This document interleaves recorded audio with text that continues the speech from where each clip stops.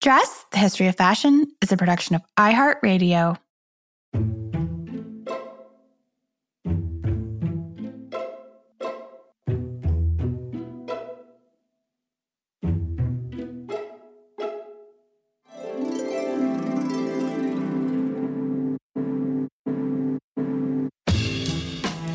With over 7 billion people in the world, we all have one thing in common.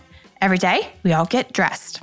Welcome to Dressed, the History of Fashion, a podcast that explores the who, what, when of why we wear. We are fashion historians and your hosts, Cassidy Zachary and April Callahan. Okay, today, Cass, if you'll permit me, I would like to start out reading a little bit from a police constable's notebook from September of 1888. Ooh. Yes. And this details the personal items found on the body of a 43-year-old female victim of a crime, which took place in London's Whitechapel neighborhood. So these are the items that were found on her person. Quote, 1 white handle table knife and 1 metal teaspoon, a red leather cigarette case with white metal fittings, 1 tin matchbox empty, 2 short clay pipes black, 1 small tooth comb, 1 red piece of red flannel containing pins and needles, a ball of hemp, 1 tin box containing tea, 1 ditto dodo of sugar, 1 piece of flannel and 6 pieces of soap, 2 small ticking bags, 12 pieces of white rag, 1 cotton pocket handkerchief, red and white bird's eye border, 1 large white handkerchief, 1 piece of white coarse linen, and 1 piece of old white apron, and no money whatsoever on her. Is that it? That's it. That's all. That's all. And some of our listeners who are true crime buffs out there might have already picked up on this date that April mentioned. 1888 is the year. And maybe, Dress listeners, you've already made some connections to the events which occurred in the Whitechapel section of London during this year. The woman who carried these items was Catherine Eddowes, the presumed 4th victim of none other than Jack the Ripper. And Catherine was apparently carrying all of the items April just listed, not in a handbag or small piece of luggage, but rather she was carrying them in her pockets. Yes, and as today's guest has noted, quote, for many women, what was inside their pockets constituted an important, perhaps fundamental element in their maintenance of their place or reputation to the world, end quote. And we are so pleased to welcome Dr. Ariane Fintot, Associate Professor at Université de Paris. Welcome, Ariane, to the show today. And she is going to be here to discuss her wonderful book, The Pocket, A Hidden History of Women's Lives, 1660 to 1900, which she co-authored with Barbara Berman. Dr. Fintot, thank you for joining us today. Ariane, thank you so much for joining us today on Dressed. You know, the history of the pocket has actually been one of our most requested episodes from our listeners. So we are thrilled to finally eventually be doing this episode with you. And you, of course, are joining us to speak about your and Barbara's book, which came out in 2019. And I just have to say, this is a serious tour de force of research. You guys did so much primary source research. It's amazing. And of course, it's like also really wonderfully illustrated with all of these amazing photos of extant pockets that are held in museum collections all around the UK.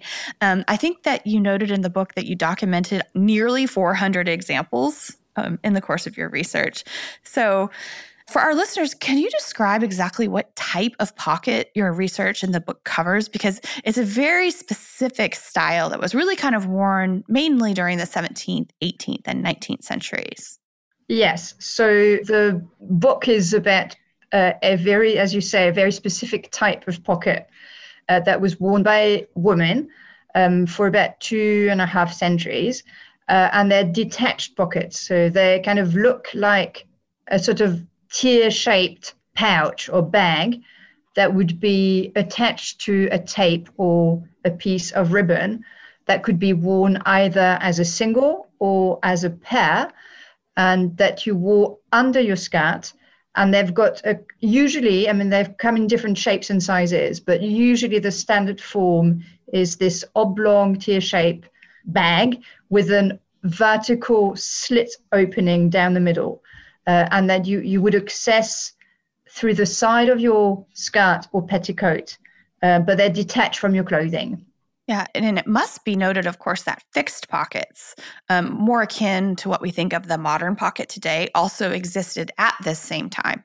But the type of tie-on pockets that we're going to talk about today were very much a gendered garment. Why and how so? Yeah, there were. So what we call sewn-in pocket, we sometimes, which is the equivalent of the modern day pocket, the pocket that's actually attached to your garment.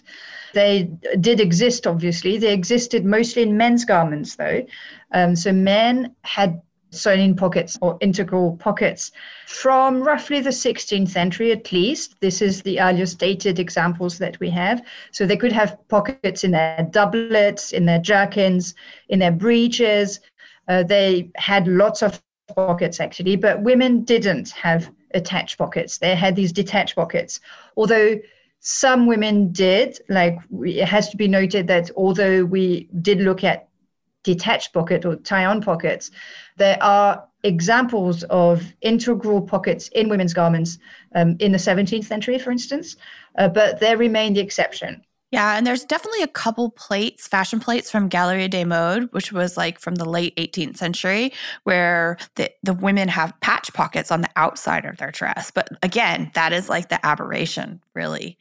And aside from the museum collections where you were documenting the extant pockets, you consulted many, many written accounts from this period, not only accounts written by women describing their lives and their diaries, et cetera, but much of the core of your research actually comes from the proceedings of London's Old Bailey. So I'm hoping you can tell us, what was the Old Bailey and what type of resources did you glean from their records? Because this is really interesting. So the Old Bailey is a fantastically rich source. Basically, the Old Bailey was the main court for London, for any crime that was happening in the city of London. So in the courtroom, you'd have the testimonies, and there was a publication that started appearing, which was the proceedings of whatever trials were held at the Old Bailey. And this became, therefore, a publication that, some people would read for kind of cheap thrills because obviously it's criminal stories. So it's kind of, interesting. People found it interesting.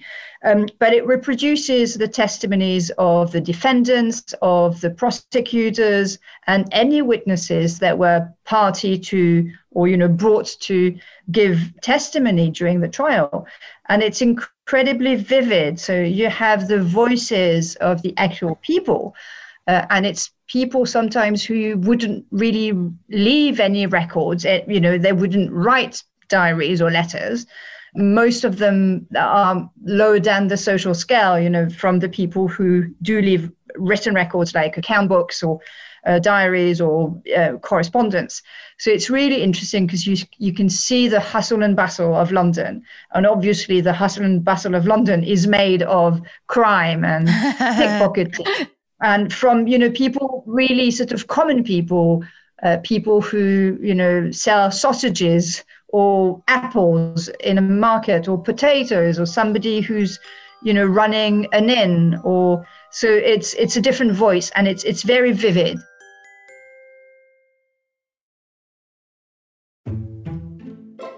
Besides the court records and also like the diaries and correspondence that you referenced, you also use some really fun types of primary sources. Can you tell us a little bit about those? Fun. I don't know whether I'd call them fun, but we have coroner's reports. So coroner's reports, they basically the documents that would be produced when a body was found on the public pathway in the public street outside, and it's usually either somebody who just drops dead or suicide people, people found drowned, and obviously to try, because they're just a body, they're a corpse, to try and identify them, the coroner has to list the description of what they're wearing and whatever might help to identify them. So they go through their pockets and list what's in their pockets. So that's, although it's always a little bit grim because it's obviously somebody who's a young woman who was found drowned in the Thames. Sometimes there's one who has like a dish with arsenic in her pocket, so she's probably committed suicide. So they're very poignant, but they also give you a snapshot of whatever a person, again, who wasn't necessarily elite, might carry in her pocket. Mm-hmm. I guess when I referenced fun, I was thinking more, and those are obviously an incredibly rich resource, but I was thinking more of like, you also used a lot of laundry records, which I thought was really interesting as well. Yes. So because pockets were part of your whites in a way, so they went in with your chemise, your under petticoats, your coifs, your shoes. So all the kind of white linen, they are part of the things that people would wash regularly. So people would, give out to the laundress or send to the wash house. And that's another interesting thing because pockets are really liminal. They're in between dress and undress. They're in between something that you show and something that you hide. They're not always visible, but they're not always invisible either. They're kind of in between. So they allow us to glimpse at different layers of society, but also different layers of clothing and appearances and the management of that. And for instance, how people would wash their things, how often, how that got organized or how disorganized that could be, because laundry was one of those occasions when the order of the household came undone. All the women tried to keep track of their belongings by marking, by having lists and numbering different items and making sure which item is where. This is really an attempt at keeping order in a situation which is potentially completely chaotic because it's dirty linen. So already it's kind of subversive. Mm-hmm. It's getting anything that's potentially solid, dirty, into the open somehow, because somebody else is going to be looking at your dirty stuff, getting it mixed up maybe with somebody else's dirty stuff. So the laundry moment is a moment of chaos that women really try to keep under some kind of order. And it's the pocket this is one of the really interesting things. We didn't start off thinking, we're going to find out lots about laundering and how you keep things clean and how you keep things in order. But in a way, it really provided us an insight into that as well. Mm-hmm. A very specific insight into women's lives and also the servants that were helping them as well. So I'm wondering, speaking of laundry, and of course we have talked about on the show many, many times that a lot of the historic dress the outer garments weren't able to be laundered, right? So it's this inner layer of your linen, your undergarments that are kind of keeping your outer garments clean. Generally speaking, what can you tell us about the types of materials that were being used for these types of tie-on pockets?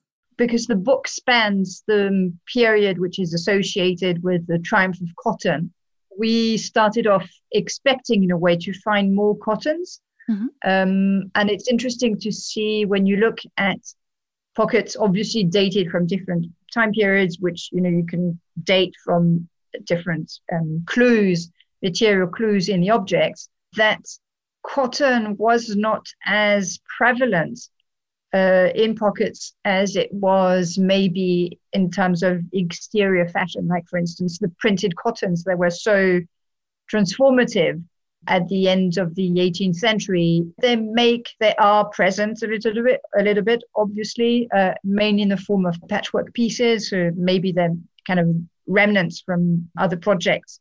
But people don't use those fashionable textiles so much for their pockets. And the kind of old fibers, the traditional fibers like linen, does carry on very late into the 19th century, even when cotton in a way is cheaper because it's so, it's produced massively in Britain. But the textiles are quite varied. So you have wool, You have leather, that's not really textile, but that's, a sort of material that's really hard wearing, that so makes practical sense for women who use or need dependable pockets.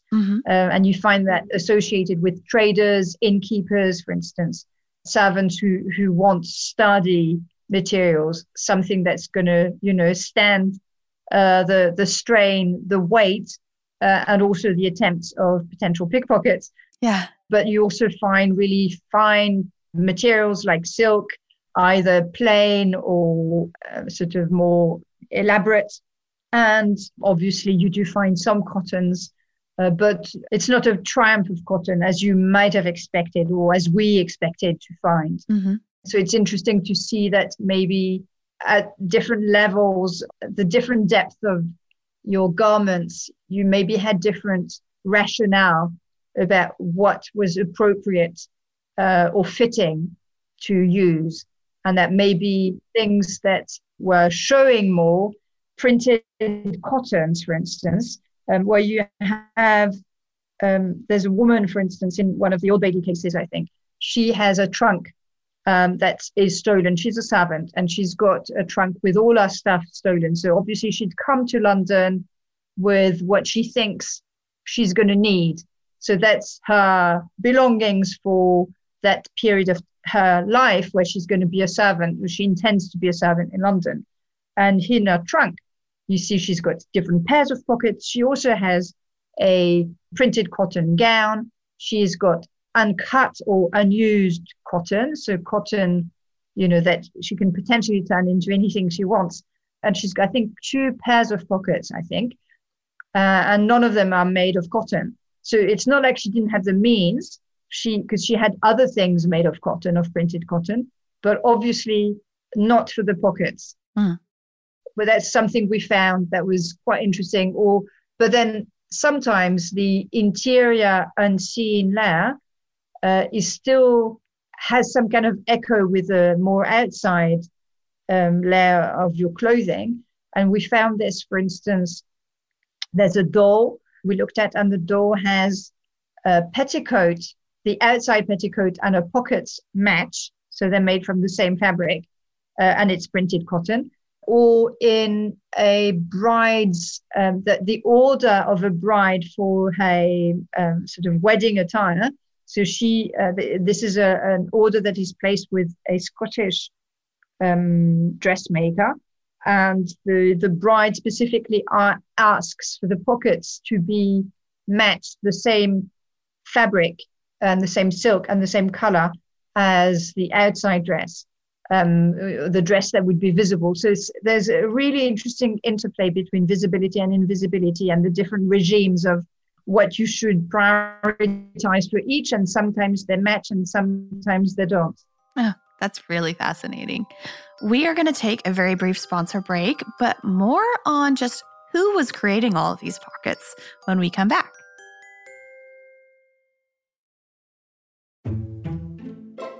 Welcome back. Dr. Fenneto, I'm curious, given this intimate, even kind of sexual association that sometimes comes along with the pocket, who was actually creating them? Well, interesting that you're highlighting the sexual nature, because they are of a very evocative form. And this is when we give public lectures and we show the pictures, people are always almost shocked by how sexual they look, because they do have this oblong shape with a vertical slit down the middle. So it is very gendered in its imagery as well. And these pockets could be made at home. So you made your own, because they're very simple to make to some extent. They just use the basic methods that women knew. They knew their basic sewing skills. So it doesn't require any specific or expert needlework skills. Any woman in that period would be taught. Maybe she's not going to like it, but she would have received some needlework training, and it doesn't require anything difficult. It's really basic, the skills that are required. So you could very easily make them at home. And this is usually part of what young girls were taught how to sew with. It was a good exercise because it combined different things that you would then find in making a chemise or in making a petticoat. And it's a miniature project, so it's manageable for a young girl. So you made them yourself. But you could also buy them ready-made, and this from a relatively early stage, from the 17th century already. You find ready-made pockets. You see people buying ready-made pockets from itinerant sellers, people with their packs from the end of the 17th century. Also, too, we were talking about needlework. What role did embellishment or decoration play, given that, for the most part, a woman's pocket or pockets were supposed to remain hidden? So that's a puzzling question, isn't it? Why are pockets embellished when they're mostly hidden? Well, there's two ways you can unpack that question, which obviously has puzzled us. Yeah. Yeah, the research and the writing of the book. One way you can sort of think about this is, first is why not? And is decoration purely geared towards visibility? Is decoration purely about other people's gaze, or is it also about your own personal satisfaction that you're wearing something that is pretty, something that you have made yourself pretty, that your skills and your investment in time and labor has made prettier? And isn't there a kind of pleasure and intimate satisfaction in wearing something that is pretty, even if nobody else can see it? Mm-hmm. And the other way you can also sort of turn the question around is to think that they might have been mostly invisible when worn, but they were not invisible when unworn. And because they are detached pockets, that in a way they had a life as objects when not worn. And for instance, as a needlework project, they were something that were reasonably small, so easy to take along to a friend. For instance, if you're invited to spend an afternoon, have tea, and we know that needlework was a very sociable activity, that women, they weren't recluse in their garrets or sitting rooms doing their embroidery on their own. You would do your embroidery, you would do your work as somebody was reading, as somebody else was in the same sitting room playing, or you're chatting. So it's a very sociable activity. And therefore, during those sociable times where you would do your needlework, where if you made a pocket, then this pocket would be visible to people, and your skill in making that pocket pretty would be visible. And this is actually the visibility of the making of the pocket is probably one of the ways that learning how to make a pocket was transmitted. One of the really interesting things we found is that although this object with this specific shape that doesn't really change for about 2.5 centuries, so has existed in this way, there is no written instructions to teach women how to make this pocket or this type of pocket in print until 1838 is the earliest printed instructions. So what happened for the 150 years before that? Well, obviously, not having printed instructions didn't keep women from doing it, and their daughters from doing it in their turn, and then their daughters from doing it. And how would they have learned? Well, probably by seeing somebody else do it. So I think, again, it touches on the question of visibility, which is really interesting. And obviously the relationship between dress and visibility is a fraught one, is a mooted point. Do you wear things purely for visibility's sake, or are there other things at stake? Yeah. Well, and speaking of visibility, I'm hoping maybe you can tell us about some of the common types of decorative motifs that were used for pockets. Pockets, the patterns or the decorative schemes that were used for pockets. There are different types of decoration. One of the main decorative vocabulary that we find is embroidery. We often think of embroidered pockets, which tend to be more 18th century. For embroidery, the pattern is often floral, is often scrolling flowers that sort of grow from a pot or some kind of flower vase at the bottom of the pocket. And you have kind of scrolling flowers that circle the opening. That's a basic template or decorative template that you find in embroidery. But you also have things that differ. You have pockets with human figures, not just flowers, but also human, sort of a man and a woman or a man's face. And you have pockets with letters, with names, which is not just an identifying, it's not just a laundry mark, it's more than that, it's somebody's full name. For the embroidery of pockets, women could obviously make their own, whatever caught their fancy. You could have your pockets embroidered by somebody else. This is something you find in ads that, one of the services offered is embroidered pockets. Mm-hmm. Get your pockets embroidered. Or there were patterns that were printed and published in female magazines, women's magazines of the time. And there's one that we couldn't include in the book because we found it only after. And it's a really pretty pattern, and it's got squirrels eating nuts spotted all across the face of the pocket. And there's another pattern that is interesting because there's it's a printed pattern that was published in a magazine, and we have actually a pocket that followed that pattern. And that is depicts the ascent in a hot air balloon that was made by Lunardi in London in 1768, I think. And so it kind of depicts a current event or something that happened that caught people's fancy, a little bit extraordinary, somebody going up in the air in a hot air balloon, and that's on the face of a pocket. Wow. And then if you look at other types of decoration, not embroidery, well, that's patchwork. And then in terms of patchwork, it's not amazingly elaborate in terms of the different patterns you find in quilts. It's not like that. It tends to be more standard. One thing that's interesting is often the way decoration also serves a kind of design purpose. And this is something we found, for instance, with the embroidery, which, of course, there's a kind of aesthetic element to the embroidery.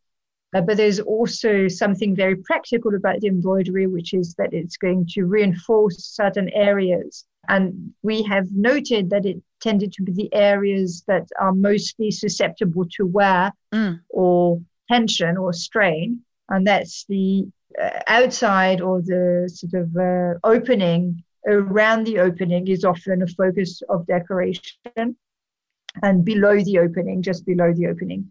And that serves a very practical purpose of reinforcing those areas, because obviously there's more stitching, and those stitches reinforce the fabric. And obviously with that, you can also read a more anthropological analysis of how you underline the opening. And by underlining the opening, you also both draw attention to it and guard it. This is something that anthropologists note about decorations on different types of vessels. Often the opening is decorated as a way of sort of defining an inside and an outside and guarding the inside.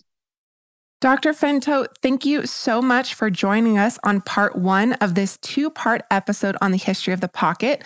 Later this week, we will delve a little further into what types of items women carried in their tie-on pockets and the intimate nature of this private space beneath their skirts.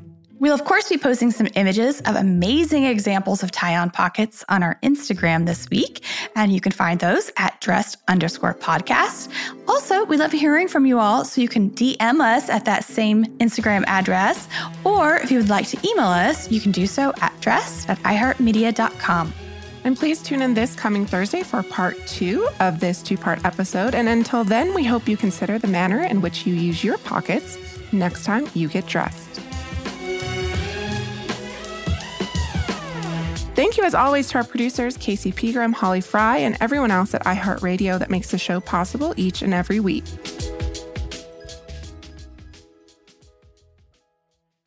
Dress, the History of Fashion is a production of iHeartRadio. For more podcasts from iHeartRadio, visit the iHeartRadio app, Apple Podcasts, or wherever else you listen to your favorite shows.